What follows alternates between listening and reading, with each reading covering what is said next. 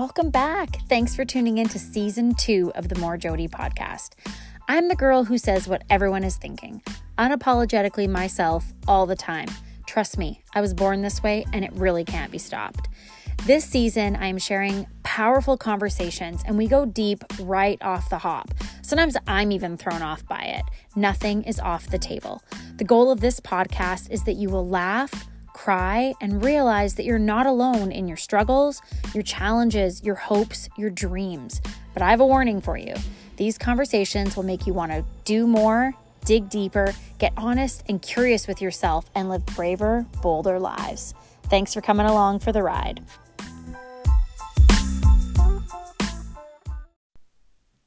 Hey, friends, and welcome back to the podcast. Happy Wednesday, March 9th. There's just something about March, and maybe it's because I live somewhere where there is green around me, but March just feels like the promise of spring and summer, and that like the darkness of winter is over and the true cold of winter is over. But I know most of my listeners are in Alberta, and that's only half true, but definitely a hopeful time. So today I'm really excited. Actually, everything I talk to you about comes out of my own conviction and my own learning and growth and all that stuff. And something we're going to talk about today is generosity and service. So I know that sounds really lame. I was like, I couldn't think of a catchy title. But we've all experienced it before, that tingle of happiness that floods your mind when you give something to someone else. And indeed, although I could not find this research, but research shows people who are keen to do good are more likely to rate themselves as happy. This is the power of generosity. It benefits the giver and the receiver. So I found that on Google. But my friend Jolynn was like, you need to look up the science behind generosity and acts of kindness. And every time I looked it up, it was like my computer basically died. I was like, that question breaks the internet. The internet is like, I'm only going to give you garbage. I'm not going to give you good stuff. So anyways, I couldn't get an answer to the science behind it. But the real reason for this episode is that last week, when the war broke out, I have a Russian neighbor who I love dearly. She has been here for 6 years and with her family from Moscow. And she is brokenhearted over this war and wants everyone to know that Russians are against war and Putin, and they don't want this war, and that the world, she feels like the world has a misconception of Russian people, and she's afraid of like being canceled and all those things. And in sitting and chatting with her and listening to her stories and just being with her in her sorrow, I was so overwhelmed that I couldn't fix it and that I couldn't help her, and it made me sad too. Then I was at the store and I saw some daffodils, and this friend of mine is like a ray of sunshine. She is sunshine. Her personality, her spirit, everything about her is so bright and sunny and joyful and hopeful, and to watch her be sad just broke my heart. And I saw these daffodils and I thought, these daffodils remind me of her. So I was like, I'm going to buy those. And then I'm like, I'm going to get her some chocolate. And as much as I could just drop that off, I thought I should like wrap it up nice, even though it's a tiny gift. Wrap it up nice. And then I'm like, oh, I'm going to give her a card. And then I'm like, I'm going to tell her why I love her in this card and why these daffodils to me remind me of her. And so I did that. And doing it filled me with so much joy. Immediately I was taken by how focused I had been on myself. How in this moment, doing something for someone, being intentional, thinking what she would like, thinking that what would make her smile, took me out of my own self-loathing, misery, fear, stress. It took me out of it. It was like I couldn't be in all of those dark emotions and be in a place of generosity and giving and all that stuff. And so it was a really powerful experience. And I thought, wow, like I really want to talk about that. I really want to talk about how I've been so focused on myself. And if I could, stop thinking about my fears, stop thinking about worst case scenarios, stop thinking about what could go wrong, maybe I could focus on loving other people, and maybe that would change me as well. So just a little disclaimer, this isn't meant to bring guilt or shame. I've just spent the week, like I'm playing the blame game in a lot of areas in my life. And this Sunday at church, I was really convicted about the resentment in my own heart towards so many people. And then I heard a quote, and I couldn't find it. It was on a podcast called Unpacked. And he was basically talking about how resentment is like the last thing before a relationship is done.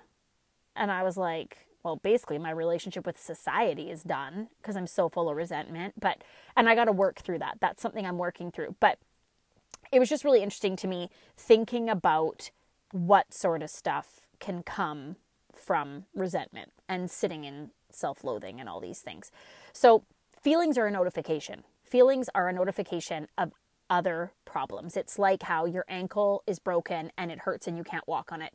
The feeling of pain is what alerts you that something's wrong. So this was a feeling. I noticed this. So no need here to bring guilt or shame to other people, just kind of bringing your awareness to this. So we make a lot of complaints. We do a lot of blaming.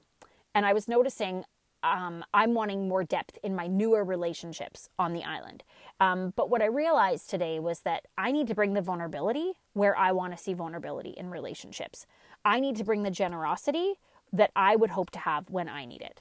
I need to bring the love the way others need to be loved. That's not about me. And isn't that like the golden rule? Treat others how they want to be treated. But I always say, what is in the wake behind your boat? What do you want to leave behind? And what impact do you want to make? So when I think about my impact in the last year, I don't really feel like I'm making a lot of impact. And that's okay. Because this is new to all of us, navigating the insanity that's around us all the time. It's new to us. But as long as we keep stepping forward and having these thoughts and conversations like I'm having with you now, this one-sided conversation where I do all the talking, as long as we keep having these conversations, we keep growing. As long as we keep opening our mind and expanding to like, why am I doing this? And what is this feeling coming? What's this stemming from? I think we'll just keep growing and moving forward. So it got me thinking, like, what impact do I want to make? What's a value I want to be known for? Now, Bob Goff is one of my favorite authors. My favorite book, probably one of my favorite books, is called Everybody Always. He is a wonderful man. He preaches inclusion. He loves Jesus. He points you to all the right things and truths. And he says in the book, which I quoted last week, and why can I never remember the name? Dream Big. He says, our ambition should point us towards the legacy we want to leave behind. Aiming for a legacy of generosity where you give away both your time and your talent is not a bad place to start. Ask yourself, am I living out of my top priorities and my most beautiful ambitions? And is that showing up in my choices and actions? I paraphrased that last sentence, but I'm going to say it again. Am I living out of my top priorities and most beautiful ambitions? And is this showing up through my choices and actions? So if I want to be someone who's generous, loving, and kind, but I'm sitting in my house stewing and festering in my funk about all the things that could go wrong and are going wrong and all the injustices and all the frustration and the division in society, what am I accomplishing? Nothing. There's nothing in my legacy that I am accomplishing by sitting at home and doing that.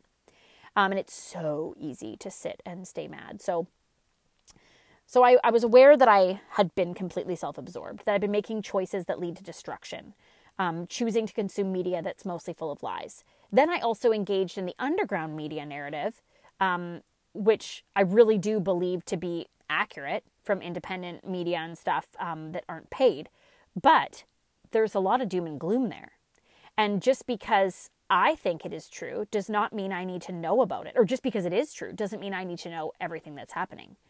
Now, once again, take it with a grain of salt. I still think you should know what's happening in your government. I think you really need to know what's happening, especially because when you can see how dark the world is and how many people are bought and how capitalism works, you can't be an idiot. You need to be smart about it. But where do you get that information and how long do you sit with it?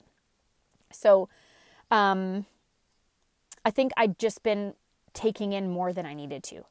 And I'd been focused on like worst case scenarios and not thinking of where others are at. I pictured everyone against me, always and at all times. Like literally, this is how I pictured it. I've created a narrative that I am 90% alone in my convictions and that there's no point engaging with people anymore. Like other than the people that I'm really close to.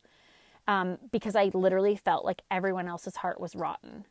That is like super twisted. Even as I say it out loud, I'm aware that is definitely the like when I think of the tape that you see on like CNN that plays, It's like that was the tape in my mind. And so I didn't want to engage with other people, especially new people. And I'm in a province where I don't know a lot of people. So I'm mostly engaging with new people. So I had created my own mental prison where everything is meaningless and community will only hurt me or let me down. And although that's partly true, that's not totally wrong. That's why you have to have your ride or die friends who love you and care for you deeply and always and unconditionally. But the tape that was playing wasn't totally true. And I didn't want to be vulnerable with anyone I came in contact with. And then I was sad at the lack of depth in my relationships. So, full stop. Are you making assumptions too, like me? And in what ways? So you're going to have to think, you're going to have to sit and think about that. What assumptions are you making of other people around you? And when you hear this, like this stuff that I'm saying, first stop and analyze if any of these things, if you're doing them too, or if you're not. That's okay. That's great if you're not. I'm super happy for you. I know that I would tell you if you asked me that I love people most. People are my biggest passion and joy. But if I take time and look at my day-to-day and how my week is structured in the last, while for sure, it's all about me. And now that I work from home and I don't lead people, I'm noticing, because I led so many people before, that I think that kept me always thinking about them. And so I have a lot less stress because people are very stressful, but I realized it's kind of led me to think a lot about myself and kind of get really focused that way. So obviously I serve my family and my husband and I care for more than just myself, but it's really not reaching outside of my home. And I know we have to remember that capacity is an important thing to consider, but guys, I have a ton of capacity. I probably have more energy than most people do on like their most energetic day. And it's me. I've always been this way. I'm thankful for it. I love it. I get a lot done. But I know I have a ton of capacity and I know I have not been using it. So if I ask myself the question, am I living out this value that says I love people and they are my biggest passion and they are my greatest ambition is to care for and love people, then I'm not creating the kind of legacy I want to create. And what is living selfishly creating in me? Dissatisfaction. So I heard something interesting. I heard a guy say, you can say that you're pro-life, but that's not enough. So he said, to say you're pro-life doesn't mean you just take a stand about abortion if you're going to do something like that. He said, you have to let your actions speak your values. So that means you volunteer at a pregnancy counseling center. You get involved. You put yourself in, inject yourself in. It's like people who care passionately about the homeless. And they're like, homelessness is a problem and whatever. Well, they need to get involved in it. It's like my kids were really bored with the Sunday school at church. And bless their hearts, there were these like 70-year-old ladies leading it. Well, guess what? 70-year-old ladies are wonderful and great bakers and super kind and good at taking care of you. But not when you're 12 years old. You don't generally want to hang out with 70-year-olds. And I thought about not complaining, but like I realized I needed to step up. I needed to volunteer my time. I needed to put myself in there instead of complaining. So it's like, let your actions speak your values. What is it that you value? And are the actions the proof of what you value? What do you value most? And where do you spend your time? Sometimes we go all through the day doing everything we've committed to, and it's just all about us. And a me-centered life isn't fulfilling. Now, granted, obviously, from different seasons, different times in your life, that's just the way it's going to be. But recognize, and maybe even just owning the fact that you're in that season, but it's not bringing you joy, but you know you're going to be out of it at some point. But I think it's all about being in awareness, because I think a lot of times when we are dissatisfied, we want to blame others, we want to pass the buck, and really, there's still a lot we can do ourselves. So what is stopping me? I talked last week about a buzz in the brain around the current tension in society. I told you how Monica could not go and meditate until she couldn't go teach yoga until she had like calmed her brain down, because there's just this buzz. And I always say that Satan is here to distract and confuse you, and we could not be more distracted or confused. So I think when we would often like to just wait for something to pass, which probably a lot of us were thinking like 8 months ago, but I don't think we can do that anymore. And I think that so many people are living in some kind of fear. I know my fear is fear of humanity and what they are capable of when they disagree with others. That's literally my fear. Many people are afraid of getting COVID and dying. And in the good book, it says, God has not given us a spirit of fear, but of power, love, and a sound mind. That's in 2 Timothy 1, verse 7.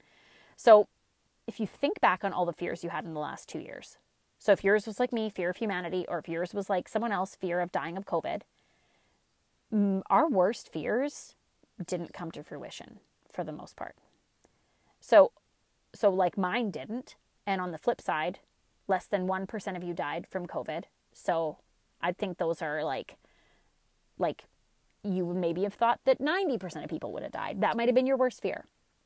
But there's a quote here by Bear Grylls, or Grylls, however you say that. I know he's cool and strong and can get you out of the woods. But his quote is, being brave isn't the absence of fear.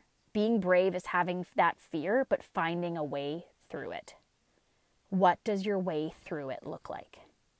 So thankfully, taking this time to reflect has made me very aware that my worst fears didn't come to fruition. And that's great. A lot of them did come to fruition, but not to the same degree, nor did they impact my life to the same degree I thought they might. And so they didn't benefit me. Sitting and stewing in that negativity did not benefit me. So how do you find your way through it? And so last week we talked about finding joy, finding energy. In fact, I brought something in here today. Monica in our mastermind today said she was going to list 10 ways to reset her energy. And immediately I wrote down, of course, dance. I'm like, remember, I'm a terrible dancer. Like, this is grotesque dancing. Brain dump on paper, pray, exercise, go for a run. I guess that's the same as exercise. Talk to a friend, go grab a coffee, sit in front of a view and just like take deep breaths, do some yoga. What do you do to create energy and bring energy into your life? Sleep, Epsom salts baths, listening to music with your eyes shut, just like being. We're so bad at just being, aren't we? But are you doing things that give you life? If you're too scatterbrained and not focusing on the right things, life will literally pass you by. It's funny because when years ago I had a coach and I was always focused on my, my tasks I was working on and my big vision and all these things. And then I decided I wanted to take a break from coaching because I just didn't want to focus on anything. I didn't want to care about anything for a while. But what actually happened was I didn't sort my thoughts out because I didn't have to. And so I actually just ended up super discombobulated. So unintentionally living wasn't easier.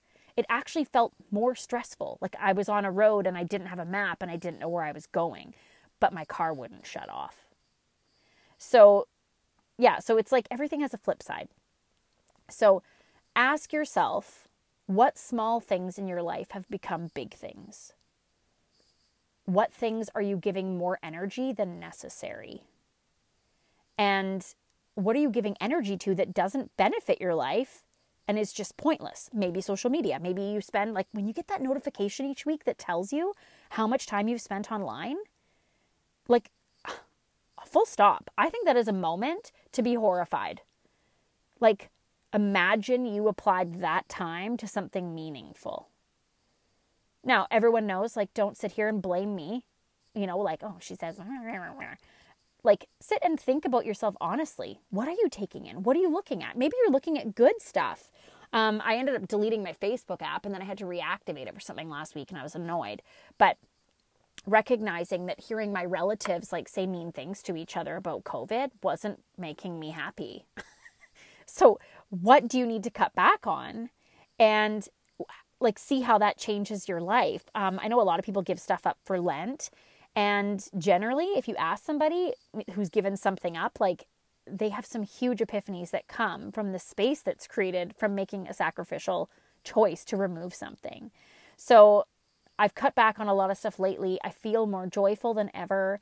I'm thinking not just about myself. My prayers aren't just focused on me. They're focused on many other things and people. And I'm noticing that it's changing my output. Changing the input changes the output. So I know addictions are strong for all of us, but we have to make choices, hard choices, if we want to live a good life. And some advice though, don't do it alone. We are made to be in community, spread good influence and joy. I actually thought, grab a friend, and make a plan to do something super fun for somebody else. So if you live in a town and you have a couple different girlfriends, grab a girlfriend and be like, let's make a plan to do something nice for Sarah, and go execute that plan together. That's bringing community. It's bringing joy. It's going back to that whole, it takes a village. And when you look at that saying, it takes a village, we have taken this village and completely shut it out. I know I have. I didn't have a village here to begin with, I guess, but we have to be open to community, and we have to take action. Grab a good friend that you usually don't hang out with and go out for the night. Get creative, and don't put boundaries around stuff at first. Just be like, we're going to have so much fun. So I think it's really important to be intentional, to think about these things. And I think it's important to, be the change. That's funny. Oh, I have it in here somewhere. We have to, if we want certain things in our life, we need to create them first and give them away, and then they'll come back to us. So lastly, Bob Goff says, loving people the way Jesus did is always great theology. Know your beliefs, understand them, devote yourself to them. Then take all of that and make it your ambition to be part of a loving community, and you will live well. If you want to access your ambition, place a high value on community and kindness, and you will find them. Community doesn't have to feel heavy. It can feel beautiful. And I just want to remind you that you can be love to someone else today. And maybe you've forgotten that, but do not let the world distract you any longer. Stay mindful, be joyful, give away your time and your resources, love others, and watch how that translates in your life. And that is how you #be the change. Be the change you want to see in the world. So I hope you guys have an awesome week. Thanks so much for tuning in. Please send this episode to someone that you love that might benefit from a challenging and yet hopeful conversation, because we're meant to live beautiful lives, even in tough times. And I actually think in a lot of ways, if we're open to it, we'll see more beauty in hard times than in easy times. Because guess what? We are made to do hard things. Have a great day, everybody.